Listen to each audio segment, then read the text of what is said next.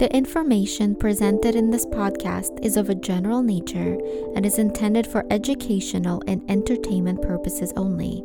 It should never be used as a substitute for mental care, medical care, or for prevention, diagnosis, or treatment of any other illness. Always consult with a mental health or healthcare professional before engaging in any activities promoted in this podcast. Have you ever wanted to be a superhero? Join clinical psychologist Dr. Janina Scarlett and host Dustin McGinnis as they explore the psychology behind your favorite TV shows, movies, books, comics, video games, and more. Thanks for listening and enjoy the show.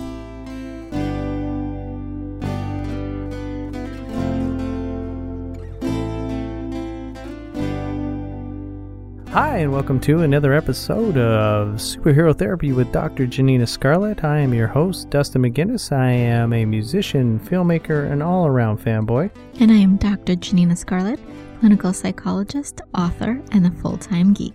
Today we get to talk about Game of Thrones, which I'm very happy to talk about. So I'll start with my first experience with Game of Thrones. I was watching the HBO series the day it launched, and I gotta be honest, the high budget, the fantasy realms, I was hooked, and I went out and bought the books immediately, and I started reading, and I dived right into it.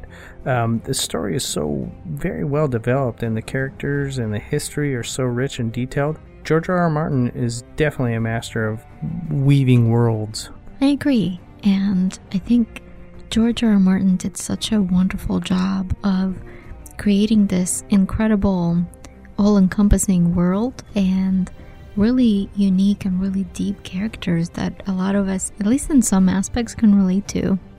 I think that the series are especially good considering that each chapter is written from a different character's perspective.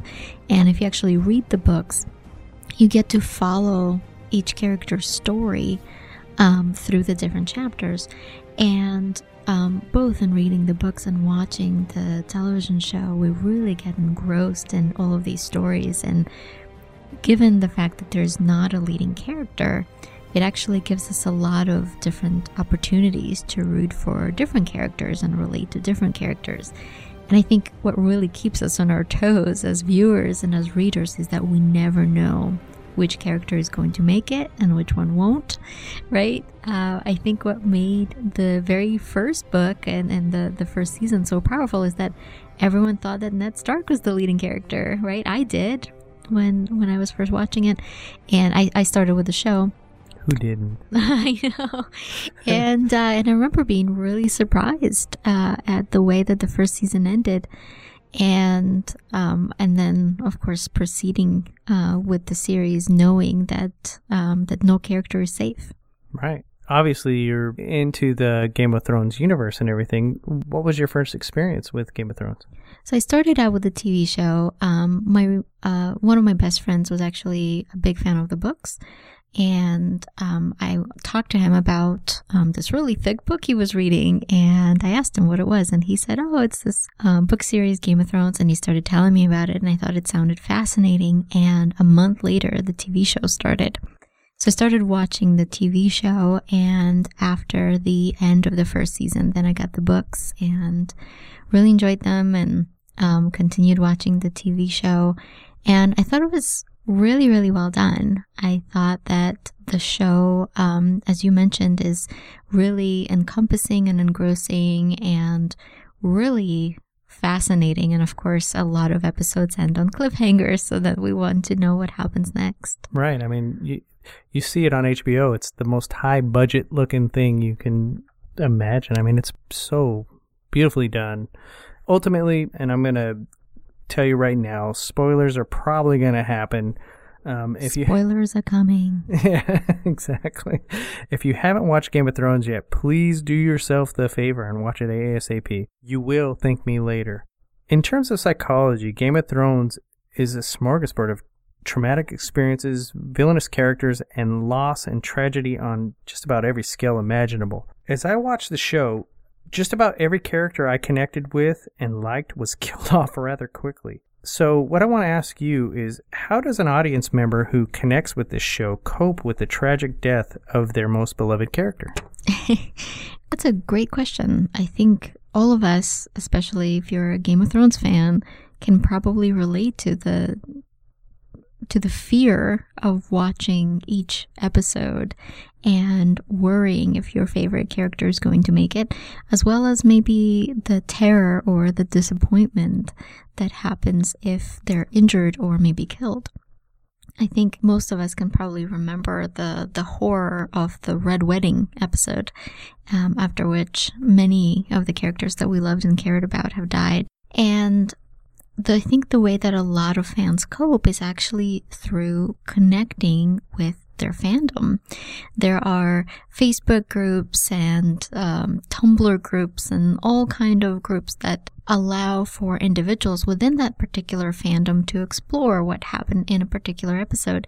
And I think the beauty of fandoms such as the Game of Thrones one is that we get to process what happened with other people. There's actually a healing element to this because we experience a really natural and pretty strong loss when we lose a beloved character. And the relationships that we form with fictional characters are actually called parasocial relationships, which means that to us, it feels as if they're our friend, perhaps, even though that character is not actually in our life. It's kind of a one-sided relationship. But when that character dies, we experience a very personal loss. It's as if our dear friend has died, or maybe a part of us has died. So having support groups such as different kind of fandoms and online groups, or maybe in-person viewing groups, can actually be really, really helpful for processing what we're experiencing. You know, watching it with friends is always better than watching it alone. Being able to just share it with someone else and go, holy crap, did you just see that? There's so many aspects to so many things in this show that we can go into in deep detail. One thing I want to go into right now is the fact that there are so many strong female characters in this series. George R.R. Martin does a great job of displaying the shift from stereotypical female roles to formidable adversaries, and in some cases equals. Daenerys, Cersei, Sansa, Arya, Brienne, they're all very strong female characters. What I want to know is, what is your take on displaying female characters in this strong light, as opposed to stereotypical gender roles as expected in a fantasy monarchy? I think traditionally speaking, a lot of the fantasy stories that we grew up with portrayed women as more submissive roles, and didn't have women join kind of the quest to power or the adventure. And I'm really, really excited to see more fantasy and science fiction stories that are displaying women as equal to men. And it was really nice actually to see the series show this progression, because in the very beginning, we see all the Starks, for example, in the traditional gender roles, kind of in the more submissive gender roles. And then as time goes by, we see Arya develop into the incredible warrior that she is today.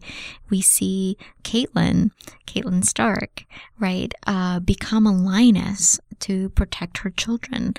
And I think it's really, really inspiring and really exciting to see this. For men and women, as well as gender neutral individuals, I think it's really powerful to see female characters portrayed in this way as equals. It sends a lot of really important messages about equality.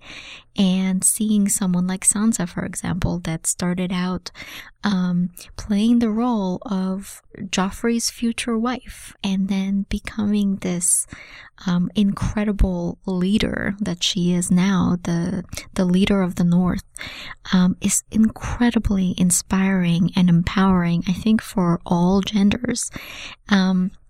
And even to see some of the villains like Cersei take throne, I think is really, really empowering. So the fact that we're seeing that even in this land, even in this world, women are being recognized not only as equals, but even in the position of power, showing that women can lead, women can become queens, is so powerful.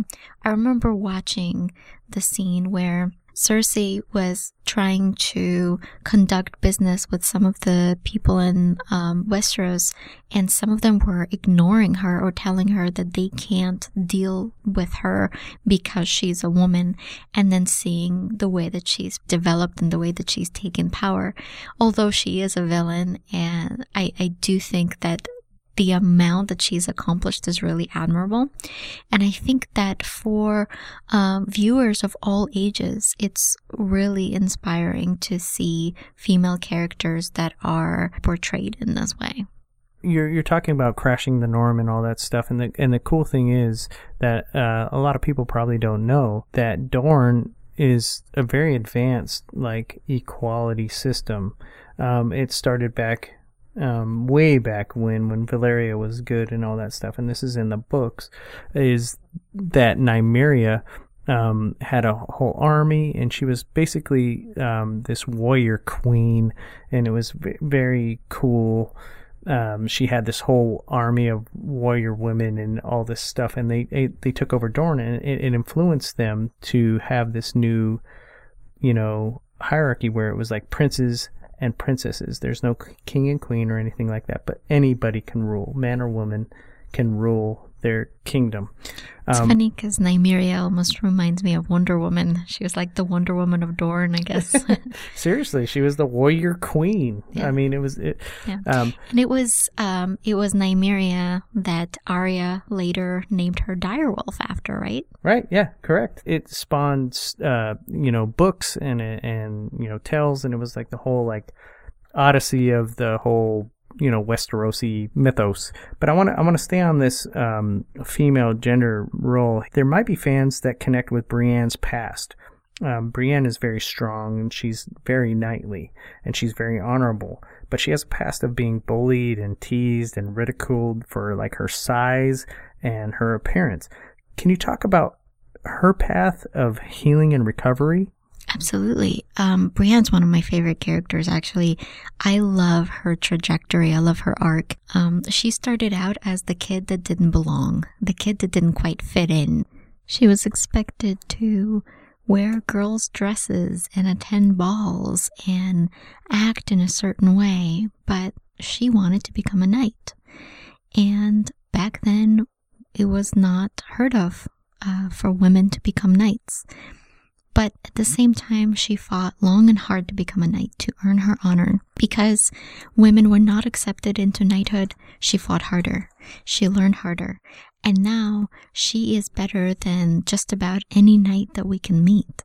She is someone that swore her loyalty to Catelyn Stark. When the time comes, I will not hold you back.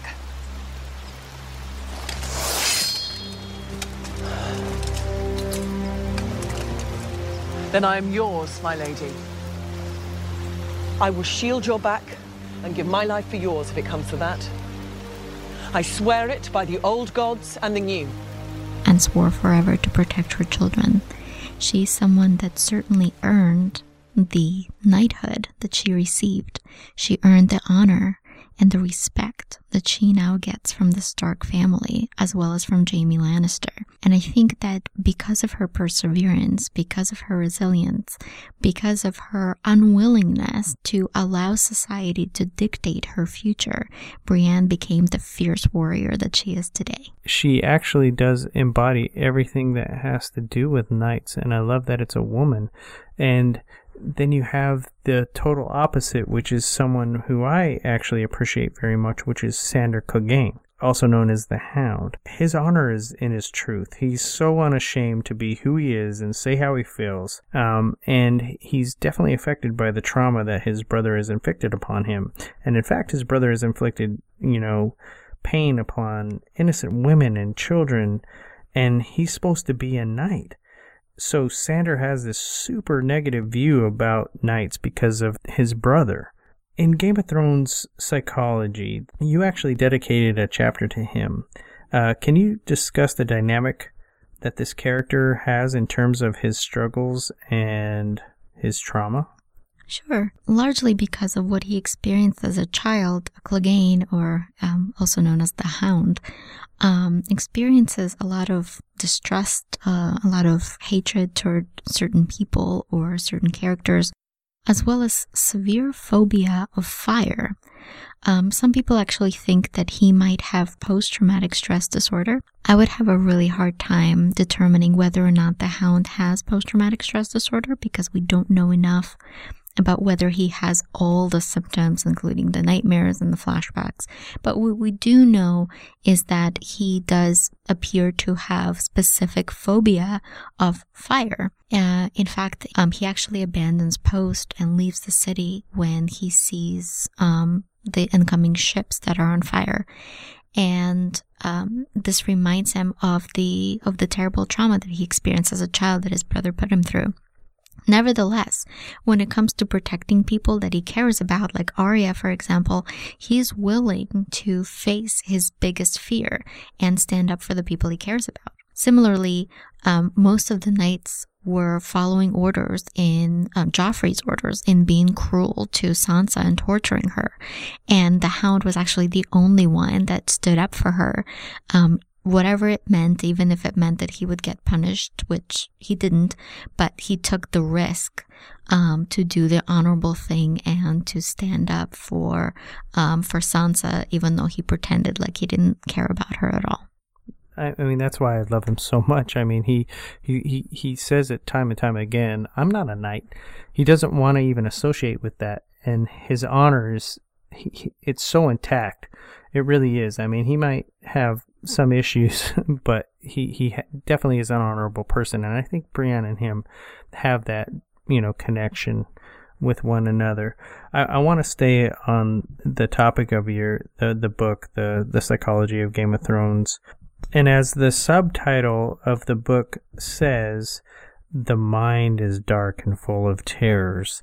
Who would you say is more sadistic, Joffrey Baratheon or Ramsay Bolton? That's a hard question. I would have to go with Ramsay Bolton. I think Joffrey is a lot more controlled in his torture and abuse, and there are things he wouldn't necessarily do.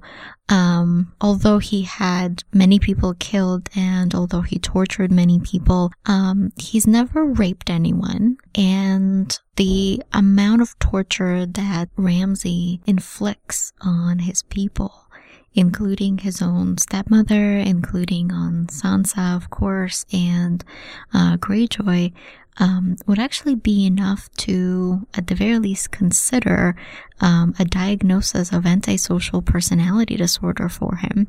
So people with antisocial personality disorder are highly impulsive, have no sense of empathy or very little sense of empathy, very little regard for others. They're often found torturing or abusing other people. And Ramsay, who feeds his own stepmother and her child to his dogs, is a really clear example of antisocial personality disorder. I was actually really excited to see what happened to him in Battle of the Bastards. That episode was incredible. I loved it. He gets killed in bits by his own dog. Absolutely. And the fact that it was Sansa that gets to administer the final punishment to him, I thought was beautiful. But to answer your question, I do think that Ramsay was a lot more sadistic than Joffrey was. I think Joffrey had a lot more class, even though I couldn't stand either character, and Joffrey was awful, absolutely awful in his own ways. But I think the ruthlessness of Ramsay Bolton is probably unmatched in the series. Yeah, I mean, when your family's whole banner is a flayed man, and your words are something like a naked man has few secrets and a flayed man has none, I think you're pretty wrong. Yeah, But, I mean, that was kind of a fun question for me personally. I want to go a little bit deeper into other things. So, in the TV show, we have the Night King, and the Night King was created by the Children of the Forest to protect themselves and their sacred weirwood trees. And eventually their creation backfired and turned back on them, resulting in the Long Night, White Walkers, and the Army of the Dead. And now, in this last season, we see the full impact of this creation. How can something like this correlate to any psychological issues? Oh gosh, what a deep question. I think there are so many examples we might be able to draw. I think sometimes the very things that we choose, the very coping strategies that we choose to try to protect ourselves or to hide away from our pain might ultimately be harmful. I can imagine, for example, people using substances to cope with certain pain that they might be going through, whether it's physical pain or emotional pain. I can imagine that this method of coping being really damaging and unhealthy in the long term, right? And then maybe even a more literal example of when somebody let's say, asks a friend or someone else to bully someone that they're scared of for them, and then the very protector that they hire might then turn on the individual that hired them and bully them too, right? So I think sometimes the very things that we hide behind, the very ways with which we try to hide and push down our pain might sometimes end up hurting us. And I think this is a really great metaphor for how sometimes avoidance of coping with certain things ourselves can really create more difficulties. There's a saying, avoidance creates the very things we're trying to avoid, and sometimes avoidance of pain creates more pain. And I think that we really see that when we try to suppress our emotions, when we try to suppress our own anguish, devastation, anxiety, how it might actually come back to haunt us full form and might lead to development of certain mental health disorders that might further hurt us in the future. Just hearing what you said right now and seeing the last bit, and here comes spoilers, people. The last bit of the last season there, when they break down the wall and the White Walkers are coming and, doom is on the horizon. It has come full force.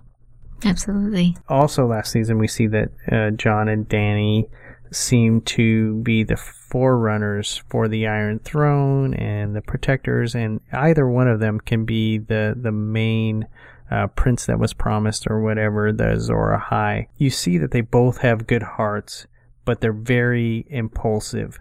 What do you think of their union together and their trajectory in the next season? The optimist in me so badly wants to see them on the throne together. We know that Jon doesn't really want the throne, and Dany does. And I think it would be so great if Dany would be the queen of the Seven Kingdoms and Jon was her king and she was the ruler. Unfortunately, that's not how the series is known to run. So I have a feeling, even though that's what a lot of fans want, that's what I want, I have a feeling that's not what's going to happen. And I'm really, really scared that either one or both of them will end up dying. Yikes. And I hope not, because I love them both so much. I'm really, really hoping that at least one of them would then make it to the throne. They're both so pure-hearted. They're both really driven to protect those who cannot stand up for themselves. They are the very definition of heroism. So psychologically speaking, heroes are people who protect other people, who stand up for what's right, even if it means a great risk to themselves. And both Dany and Jon do that on multiple occasions, even if it means them getting hurt or risking their own lives to protect other people and to stand up for what they believe in. And I think because of that, they both really deserve it. And I really hope that at least one of them will end up on the throne. I love them both, and I'm glad that they got together. I mean, let's set aside the fact that, Daenerys is Jon's aunt and all that good stuff, but they're kind of great at heart together, regardless of whether or not they're related. I think they're both really good together. And what they want to promote in the whole land of Westeros is a good thing. One of their biggest supporters, let's say, is Tyrion.